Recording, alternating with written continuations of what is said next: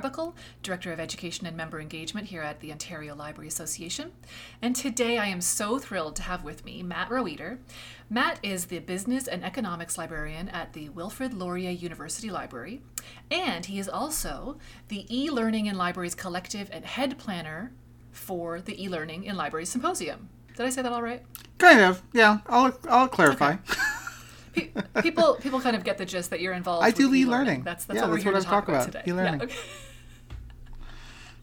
So Matt is here today to talk about ways that libraries have dealt with e-learning throughout the pandemic and about how they've transitioned, either successes or challenges that they've been experiencing, transitioning to online learning, which I think is a very timely topic that everyone is thinking about and dealing with. So we're very excited to have you here at Libraryland Loves, Matt. Welcome. Thank you so much for having me. I'm so excited to be talking about this. It used to be a niche subject, but now it's like everybody's doing this. Now it's our reality. It's a major reality now, and I think it's going to be around for for at least until we all get a vaccine, right? So it's going to be around for a while. Yeah. Okay, great. So, Matt, why don't you tell us a little bit about yourself and what you generally do day to day in your library life? Sure. As you said, I am one of the business and economic librarians at Wilfrid Laurier University. However, besides that, I also work heavily with e-learning, hence why I'm here today. But day to day, so I'm the first year librarian for business students, so I deal a lot with first year business students, and I also work with all the MBAs at Laurier. So my days are usually spent heavily involved with student work, with liaising with faculty and all those wonderful things that happen as a liaison librarian, and then also this sort of other half of my life, which is very much focused on e-learning and online learning, both at Laurier and in a greater context of libraries in general. So I've been working with the e-learning in Libraries Collective for how many years now? 4 or 5 years now. So it's been a long passion of mine that I started very early on in my career, or even back in library school, and I've just really it's a passion project of mine and something that I think is so important and so valuable, especially as we move into these crazy times. Absolutely. I can imagine the membership of the collective must be exploding these days, or have your ranks increased much? We definitely have gotten a lot more interest in people wanting to join our listserv, and it's been great. Like, there's been so much more engagement, and I'm going to talk more about what this collective and what the symposium is as we go on. But for example, the symposium is normally year to year. It's not hugely attended. It's certainly one of the more popular library conferences around, but this year we opened it up to 300 online participants, and we sold out within a few days. Wow, that's great. So that's not sold out, registered. It's a completely free conference. Yeah. So there's like such an interest and such a push and such a need and desire for that connection and then that ability to have these super important conversations about how libraries work with e-learning and how libraries handle all the difficulties and the problems that kind of are come along with dealing with online learning. Great. All right. So what's our top 5 list today? What are we talking about? Top 5. So I have to tell you, Michelle, I had so much trouble squishing this down to top 5. You could have like 1B, 1C. You can have addendums if you need. How about that? Okay, I can have addendums. Great. I wish you told me that like 3 hours ago when I was struggling with a list of 40. Now I know we're going to get the cream of the crop. We're going to get the ones that really rose to top of mind. Yeah, definitely. So really, essentially what my top 5 are, and there's no specific order here. I've just kind of thrown them in into whatever order I kind of like thought of them as. But really like thinking about online learning and e-learning in libraries and some of the really important things that you need to keep in mind about engaging with this really important sort of like area of libraries and the issues within those. Like, it's not, I think a lot of us sort of come to e-learning and are sort of like, yes, online learning, rah, rah, it's going to be great. We're going to design all this amazing content and students are going to be really engaged. But it's often can be a very difficult thing to work in because there's a lot of problems inherent in it. Like, there's a lot of failures that sort of happen. And I think that's one of the like really big and key things that I'm going to probably touch on a little bit. Okay, here we go. So not a ranked list. Okay, that's fine. That would have been too much to ask. No. I get it. It's okay. You can't favorite your children. And I would never ask you to. I can favorite my children if I had them. All right, I'll keep that in mind for future rep. Maybe cut that out. So let's start with, if it's not ranked, we can just start with number one. What's your, so is it a number one, what is it, like a tip for e-learning or issue in e-learning? This one's an issue and also a tip. So it's a big kind of concept, I think. And one of the things that we often, or at least I feel, and other people who work in e-learning kind of talk about is when we come to an e-learning kind of situation, especially now, especially with the pandemic, is we are faced, maybe you've never done e-learning before, maybe you've never created a video, maybe you've never had to deal with asynchronous material or anything like that, and now you're being told you need to come into my classroom where you need to develop content for my students that will allow us to, or allow them to learn the things you need them to know. Maybe it's database searching, maybe it's information recovery, maybe it's recognizing credible sources, like all these things that we would do in the classroom. We would have a lecture about it, we would do an interactive activity, we'd do some kind of active learning. You're now being told, create content that does that. So right away you're like, okay, I'm going to replicate what I'm doing in the classroom. I'm just going to take those slides, I'm going to take that material, stick it in a video, put it online, the students are going to learn. You know what's going to happen? Those students aren't going to learn. Spoiler alert. Because it's just a video. Yeah. Spoiler alert. Think about the number of times that you've, say, watched a cooking video online. We've all had that experience. We're scrolling through Instagram and one of those strange, usually cheese-related recipes pop up. And you sit there and you watch it and then you scroll on. And do you remember anything about that video? You don't. And that's what often happens. In a classroom, there's that chance for spontaneity where we can kind of see somebody's losing grip on what we're talking about, or we can kind of see that someone's is really engaged and they want to kind of jump in with a question. With material online, that doesn't happen. We don't have that capability. So you need to find ways to create interactivity. You need to create ways to kind of like pull in your students to either sort of say, hey, remember, you're watching a video and I want you to learn something, so here's an activity, or here's a way to kind of like engage your students in some way. And so that really, I think, is one of the key things with when you're moving into online learning or into e-learning, is you don't want to just replicate what you do in the classroom, because that's often not going to work.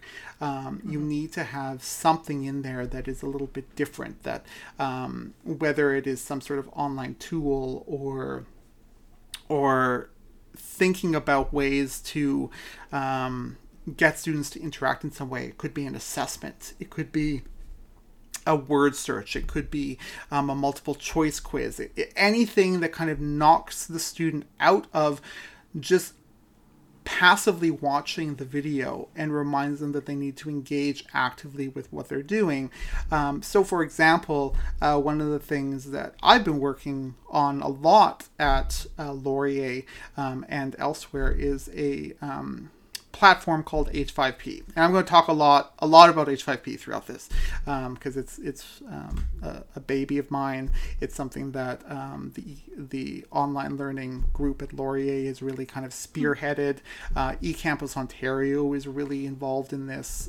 It's an exciting kind of thing, and it's very interactive. So you're creating online learning objects or online content types that is not just a video. It is a slideshow where suddenly they have a multiple choice quiz, or it is a drag and drop matching process. It is a image where you can click on an image and have a little text box pop up with either questions or content or all different types of things kind of going on in it.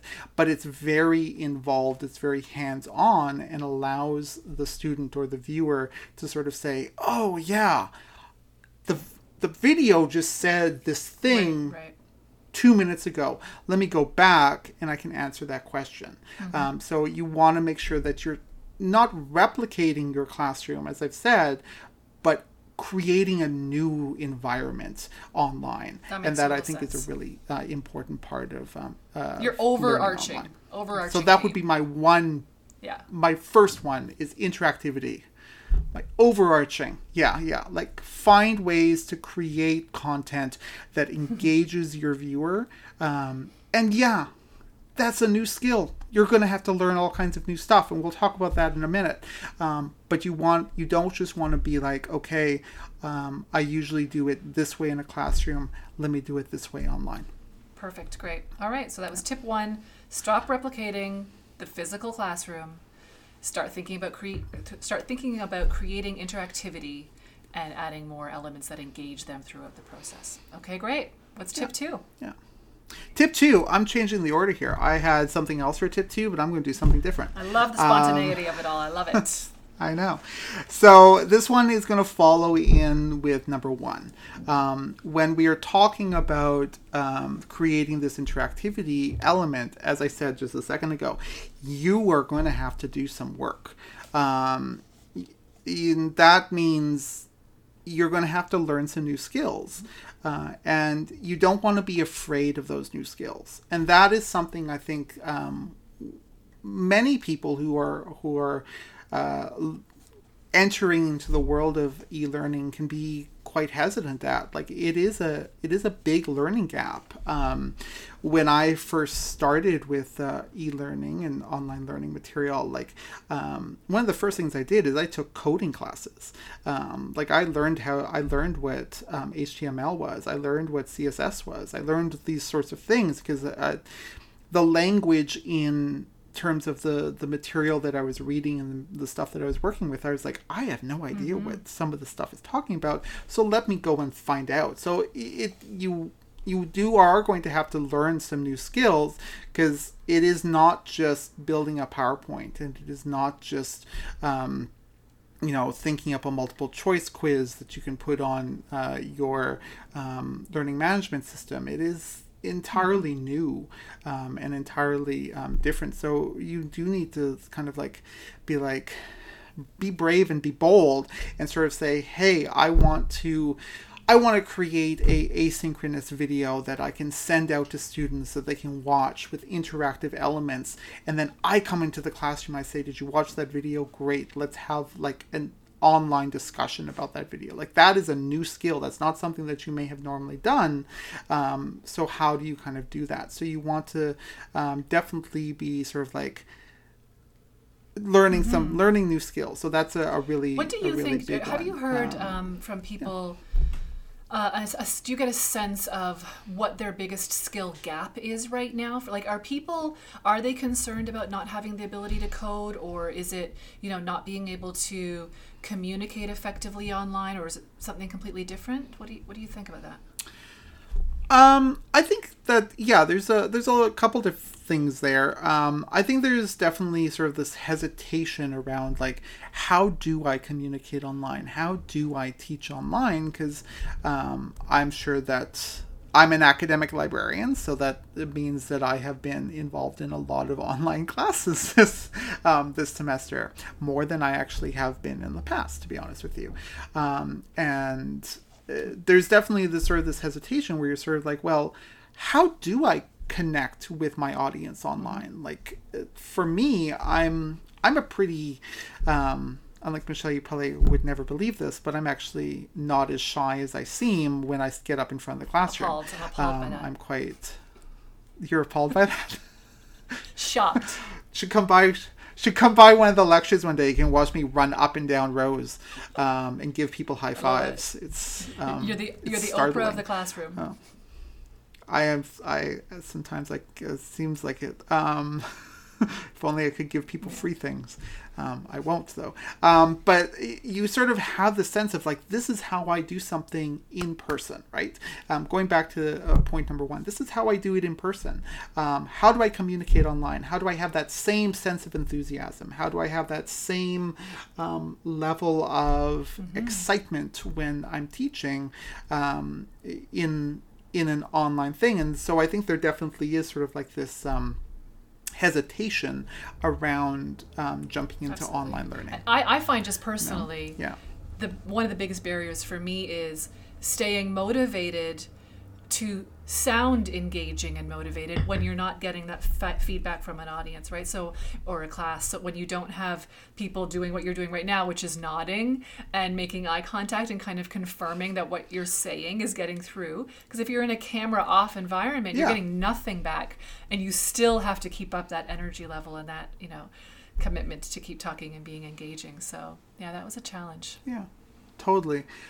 And like one thing that I did this semester, so as I said, I teach first years, and so I teach on average between 10 and 11 first year, I'm going to put this in air quotes, lectures, and that usually covers about 1,000 to 3,000 students over the course of a semester. And one thing I said, you don't have to have your cam on. I mean, it's fine. Like, I'm going to be sharing my slides, so I'm probably not going to see you, but I'm also going to put breaks in there. Like, I pull out of my slides and I say, okay, guys, like, we're probably all bored. I've been talking for about 20 minutes here. Somebody turn their cam on and do something stupid. And like I had one person turn their cam on and they held up their cat right to the camera and they were like, my cat wanted to say hi. And I was like, that's exactly the kind of thing I want. So I sometimes find that when I'm teaching online, I can still be kind of stupid with my students and sort of like try and engage them in different ways. You just sort of have to think outside the box. And it's the same thing with these new skills that you are going to have to learn if you're going to start getting into any e-learning material, is you have to just think outside the box. What is it that I want to do? How am I going to achieve it? And is there something kind of crazy that I can figure out? And one thing that I was talking to a colleague about this, and one thing that we sort of said that, now, like with this pandemic, everyone needs to be a streaming video expert. Like, you have to know how to be a streaming video. You have to know the tricks. You have to know how to have intonation in your voice to make something sound interesting. You have to know how to work with the software to build a good video. You have to know how to deal with audio. Like for today, I don't use Audacity, so you had to walk me through how to do that. Whereas I'm sure that if you were like, okay, I'm going to build a video, I'd have to walk you through that type of thing, right? So you just have to kind of be willing to try new things. If something doesn't work, it didn't work. It's not a big deal. It's not a problem. That goes in the fail folder, and it will never see the light of day again. It will eventually be deleted in a year or two. You don't have to be worried about what doesn't work. I think that's a good lesson for Just life move on in and try general, something honestly, different. and for Library And Land. eventually, this is a good. Yeah. So the tip is, don't be afraid. Yeah. Do some work. Learn some new skills. You're going to make it through. Don't be afraid to be stupid. Hold your cat up to the camera. That's what I got out of that tip. Is that a good summary? Okay, great. I love that. And I especially love that we held a cat up to the camera as the last one. I tried to hold my dog up to the camera at one point. She was really not happy about that. And I kind of got a paw in the face. And then there was a lot of couch time that we had to like sit and be held. We don't want to traumatize anyone. So let's go with some safe stupid time. Okay, cool. Safe stupid time. All right. What do we got for tip 3? Okay, so tip 3, let's do what I was going to do for number 2 in tip 3. And this one's pretty obvious, but it's one that I think we need to highlight and hammer home every single time. Be aware of accessibility, right? Like, always make sure that you are keeping accessibility in mind. And as librarians and as people working with the public and who have had sort of like AODA throwing around in our minds and all these things, of course that's front of mind. And it does have to continue to be front of mind with e-learning. So if you are making a video, that has to be captioned, right? Because whoever is going to be sitting down to watch that video, if they have a hearing disability, or if they are in any way in need of assistance, you have to make sure that they are not coming to you to ask for the assistance, that the assistance is just right there. And that could be text type voiceovers, that could be captioning, that could be any of these sorts of things. And one of the first things that I learned when I first started doing online videos, and I never even thought of this, because you sort of think, oh, I'm going to kind of do it the way that I would do it in a classroom. Click here, click here, click here, click here, click here. And then you're great because you have that visual, right? So like you're sort of like, oh, I'm going to move over to this button. I click here. You have to describe that. Like if you are clicking a button that says search versus a button that says go, you have to be able to say, click the button that says go, click the button that says search. Describe what you're doing. I'm scrolling down the page to find X. I'm navigating over. Like it has to be that descriptive kind of work. So just keep accessibility in mind as you do it. And of course, if you are unsure of something, ask. And somebody out there, somebody in the, say, e-learning collective, minor plug, will be able to assist you with that, because somebody out there is going to have that answer. But always keep. So the standard, the minimum that you're thinking of when it comes to accessibility and video is the captioning of video, or the providing of transcripts of videos. Yeah. And kind of general descriptions of images, descriptions of what's happening. Is that kind of the baseline of what you're talking about when you talk about accessibility? I'm not gonna say that I'm the expert here. I'm certainly no accessibility expert. That's not my area of expertise in libraries. But as somebody who has worked in e-learning a lot, like there's just certain fundamental things that I always make sure that I want to do. If I'm doing a video, it has to be captioned. If I'm doing a video, there's always the transcript is available.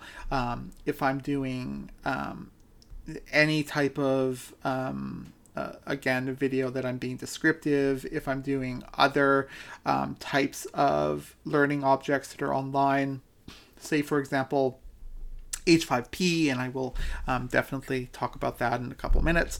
But H5P is this, I'll just talk about it now. H5P is this really great interactive software where I can create all different kinds of learning objects. And for that, you just want to be aware what is going to be accessible for people who need it to be. So can a specific type of learning object be run with a screen reader, for example? Like, is that something that can kind of work with? Yeah. So just kind of those common sense questions. Like the baseline should always be, is this accessible to anyone that needs to get access to it? And that can include captioning, descriptive video, descriptive images, screen readers, any other number of them. And I'm sure many of your listeners probably would add like 30 or 40 things to that list. But I'm no expert on accessibility, but you always just want to make sure that you're keeping it in mind as you are working on it. And I think it's one of those things, like you said, where you could think of an extra 30 things, but if you can cover off a few, like, it seems to me like doing the very least these days is providing captioning or a transcript. So I think that's helpful. And I'm impressed these days with the number of services that are helping us to quickly and accurately pull transcripts and captioning. Oh yeah, there's some great stuff.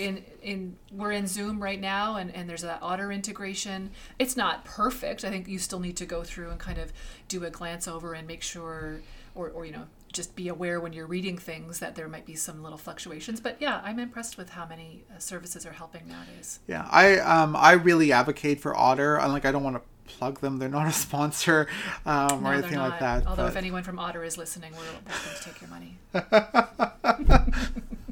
But I'm impressed with these sorts of things. Like they give you really strong captioning, and yeah, you have to go through it and look and see what they're doing. But they're not screwing things up. They're not making you sound like a nincompoop. It's pretty clear in terms of what they're capturing. So I'm a big fan of those sorts of services. And if it works, so one of the things that I tell my students all the time, if you find a fix and something that is going to work for you to make your life a little bit easier, right now use it. Yeah, absolutely. You know, so take advantage where you can. Take advantage where you can. Yeah. All right. So tip number 3 was be aware of accessibility. Look for options to caption, to capture text, to use descriptive text where we can, describe what you're doing. And then there was a little pitch for H5P in there, which, do you have a later tip or can I ask a question about that now? You go for it, yeah. Just quickly, because every time you say it, I think of the steak sauce. Is it an acronym for something? What is H5P? It is an acronym for something. I'm a bad e-learning librarian that I can't think of it right now. We'll cut this question out. We'll cut that out. Okay. It is a type of... what's the word I'm looking for? So we had Flash. So it's a type of sort of like... It's very similar to sort of like Flash, but it's a type of sort of like online or... a language that is being used for writing code, essentially. Okay, great, yeah. Perfect. Yeah. All right, that brings us to tip number 4. All right, tip number 4. So tip number 4 is weird because there's actually no way that I can accurately sum this up in like a word or two. So I'm just going to talk descriptive about image it. Descriptive image it. So one of the things that I think is important to keep in mind with online learning and with e-learning is that 2, 3, even 5 years ago, this was a niche thing. Like we had LibGuides, we had videos, obviously online, but more and more recently, we've been seeing like an explosion of e-learning kind of like tools and ideas and things like that. So it's no longer kind of like a niche thing. There are so many people that are using it, and it's actually now become the norm that libraries are going to engage in e-learning and online learning. And I think that partners or community members that are engaging with the library, they almost now expect it. And that to me is like it's a big thing. And this is again something that I've talked to a couple colleagues about that really sort of like hammer home, and I think there are implications for that. So this is less of a tip and more sort of like a be aware type thing. And there are implications, especially around training for that and supporting those people that have done e-learning for a long time. So especially with the pandemic and especially with sort of like this move to like, all right, let's take everything we've done and put it online, run with that, build new objects, build new ways of learning, build new ways of teaching. There is a heavy emphasis on how individuals who have always done e-learning, that we're suddenly now sort of like the experts. We're the ones that people are coming to. We're the ones that people need help with. And there's an expectation that we can train people who are novices. So when I say try new things, try different sorts of crazy things to learn something, to do something kind of fun, to do something new, quite often it might be you're coming to me and sort of saying, how do I do this? And so then there's like that extra little bit of workload around for both you as the novice person kind of doing e-learning, and also for someone like myself, for some of my other colleagues doing e-learning who have been doing it for a while, and sort of we're now the teachers as well. Like we're teaching in multiple different ways. I'm teaching students how to do something in the library, but I'm also now teaching different colleagues how to how to do things online and how to do things with different types of tools. So it's a big shift in libraries, and I think that there's like can often kind of like hit home or hit with a bit of a workload problem. So really, I think my main thing here is support those colleagues that are going to help you with moving into this new paradigm of online learning and of e-learning, because you don't want to get into sort of the thing where those of us who are kind of like doing online learning, like I've done a lot of training for different people. I in a minute, when I talk about my last point, I'm definitely going to talk a lot about the symposium. But that's a great place to kind of get skills and knowledge and learn things, because here's the little secret about e-learning. It's actually not that big. I'm going to put ominous music around. It's actually pretty obvious. Sorry, keep going. We really like... Okay. Oh, that's fine. Right. We really like talking about e-learning. Like, we love talking about what we do. I love being like, oh, you want to learn how to use these 5 things? Cool. Here's a Zoom link. We're going to sit down for 2 hours and I'm going to walk you through in minute detail how to do this thing. And you're going to be so tired of me by the end of that you're never going to want to look at my face again. But I like talking about this. Oh, I know. You're blushing. I was about to be really vain there, but I chose not to. I am. But it's true. Like, people who work in e-learning, we get excited when we get to talk about this sort of stuff, because for many years, people were just sort of like, oh yeah, e-learning people, you're making your little videos and that's so great. But now we get to talk about this and it's fun. Well, and it's interesting because it sounds like what you're saying, you're predicting a trend almost, that there might not be a distinction anymore, that it'll just be learning, that the experience of learning will be, the idea of how to teach will be a kind of a cross-platform being either in person or online. And as a librarian, as an instructor, you have to be flexible enough to make that switch between two. You have to understand the implications of both and what's kind of expected of you in both. And I think, I don't think that's beyond the realm. I mean, that's essentially what's happened with a lot of accessibility, where we have an accessibility librarian, but everyone is expected to know what that means. And when you go in to instruct, you have that sense of what that means in the classroom. And now it sounds like, you're saying the same thing will happen with e-learning, where everyone's going to have that kind of baseline. Yeah, I think so. And I think that, with COVID-19, that's really... I think that's going to be the start of all of this. Like, right now, we're all online. Like, there is nothing happening in person right now because, it's dangerous. We don't want to be somewhere in person. And I think that that's something that we're going to have to just get used to. But as we kind of start to transition back, there's going to just always be this sort of like sense of like, you remember that thing you did online? You remember how cool that was and how excited my students got about that thing? Can you do that again? Like, I will set up a Zoom session for my students because that was really great. So I think we're going to transition eventually. Let's hope so. But we're going to transition back into our normal lives and our classrooms and our offices and our libraries that we all miss so much. But we're always going to still be sort of saying, hey, remember that time that we did this thing? Let's do that again because that got so much cool traction and that was so much fun to build and make and all those sorts of things. So yeah, I definitely think that there is going to be this major shift where I might be an e-learning librarian or my colleague might be the e-learning librarian or whomever, but my other colleague who is, say, the social work librarian, she might be like, okay, you still need to know 4 or 5 things. And I'm sorry I called out my colleague, the social work librarian. She's actually an awesome e-learning librarian as well. So I'm not saying that she doesn't know what she's talking about, but... all right. But, all of my colleagues that in the past were sort of like, I don't want to make a video. Can someone else kind of work with that? Or I'm not sure how to do this, or I'm uncomfortable with building this type of object.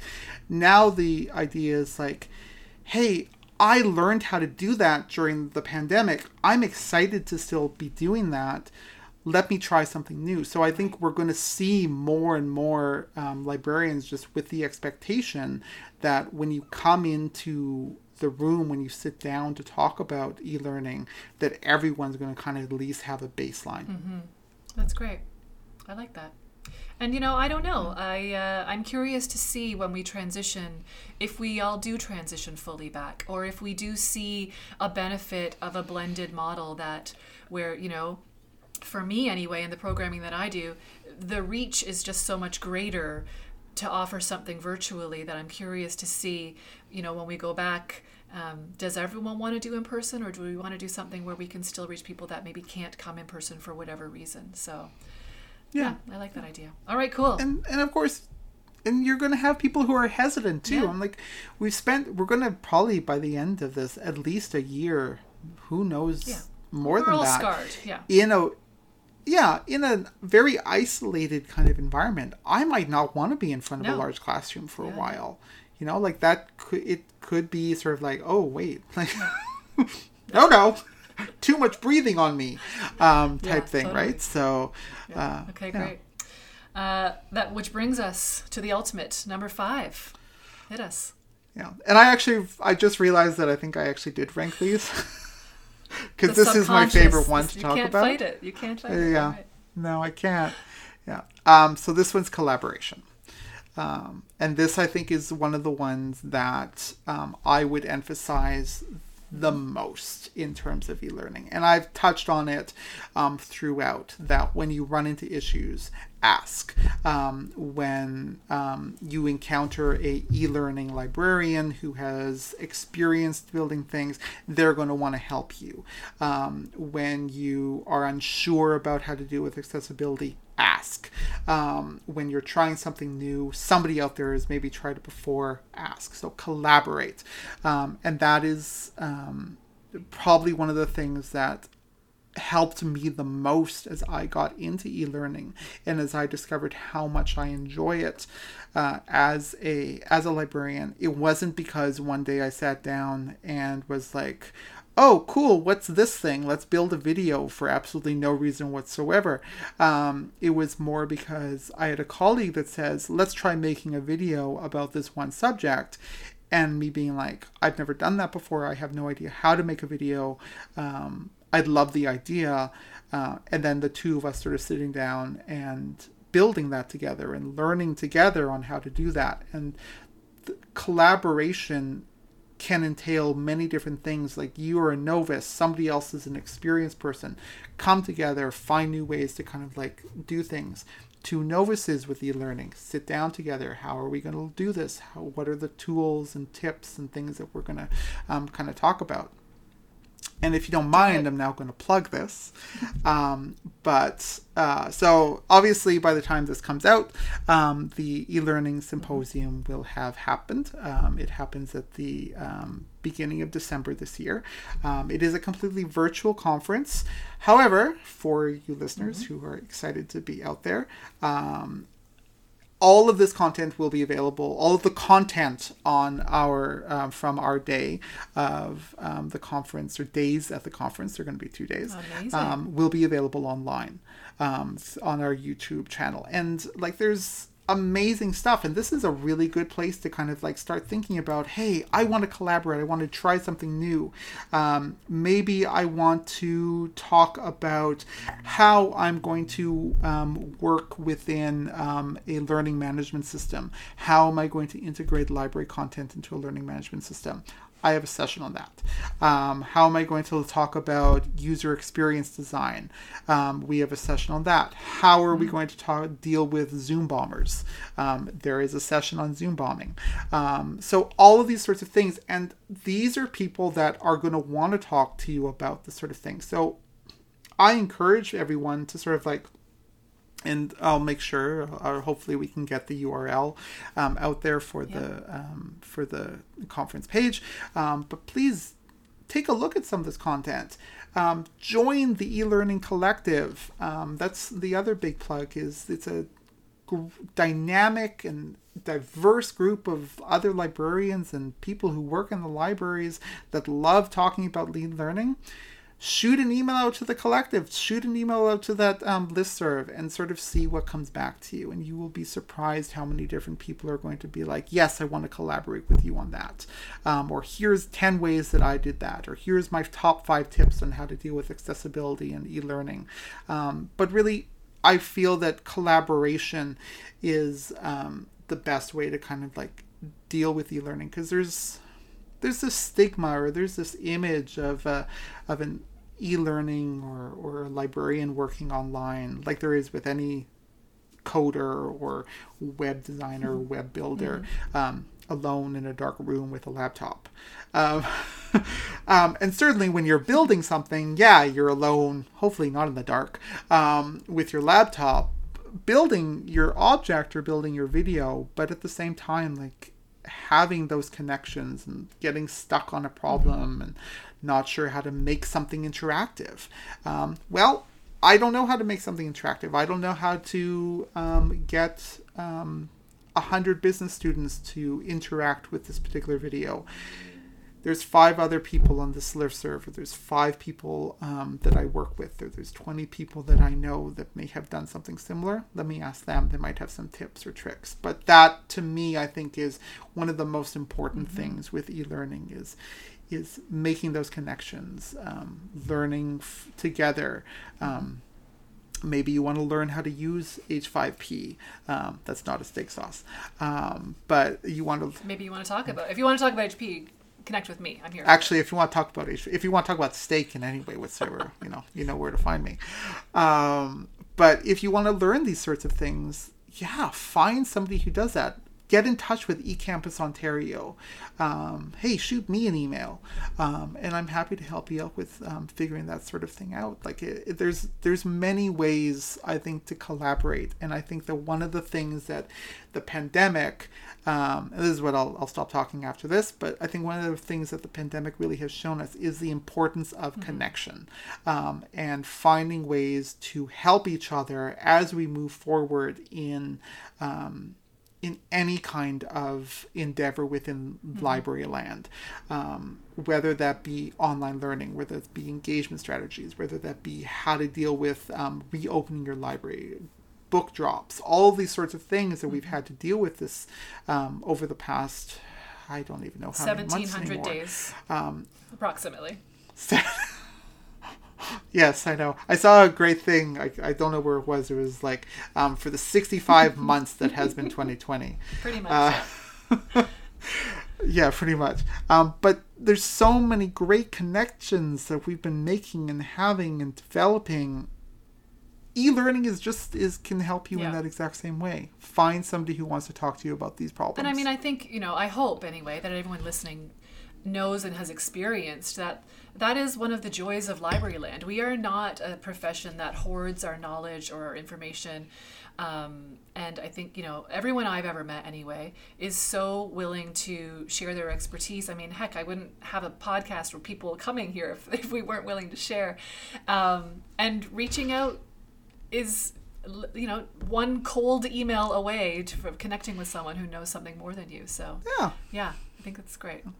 And it's almost never a cold email. I'm like, every email that I've ever sent to somebody I don't know, I've at least gotten somewhat response, even if it's I can't help you right now, give me 5 days and then I'll get back in touch with you. Like I've never actually received or dealt with the cold email. And I guess cold calling, right? Yeah.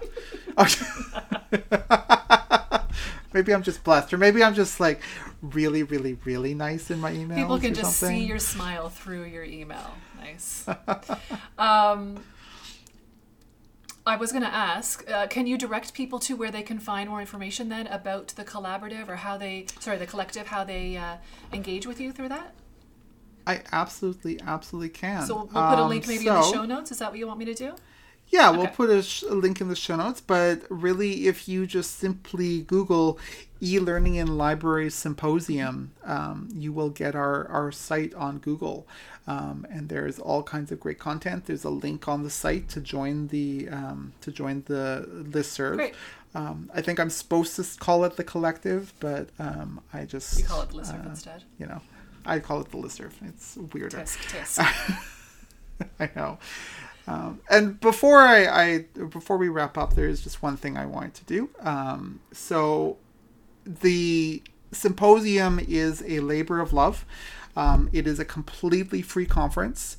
It is grassroots. It is volunteer organized. And as the head planner, I kind of like guide and organize and shepherd and help develop the symposium. But I need to give a little shout out, because I have a platform to my planning team, who are probably the best planners that I've ever worked with. Outside of OLA,